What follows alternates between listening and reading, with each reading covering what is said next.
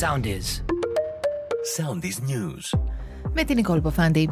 Ο ΣΥΡΙΖΑ πρόλαβε να διαγράψει από την κοινοβουλευτική ομάδα του κόμματος τον Ευκλήδη Τσακαλώτο και την Πέτη Πέρκα πριν οι ίδιοι στείλουν επιστολή στον πρόεδρο της Βουλής ανακοινώνοντας την ανεξαρτητοποίησή τους. Ραγδαίες είναι οι εξελίξεις στην υπόθεση του Μιχάλη Κατσούρη, ο οποίος έπεσε νεκρός κατά την επέλαση των κρατών χούλιγκαν στη Νέα Φιλαδέλφια στις 7 Αυγούστου.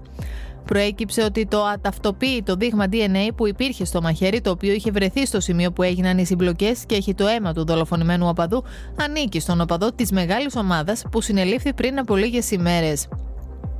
Νέο έκτακτο δελτίο από την Εθνική Μετεωρολογική Υπηρεσία, καταιγίδες τις επόμενες ώρες σε Κυκλάδες και Ανατολικό Αιγαίο.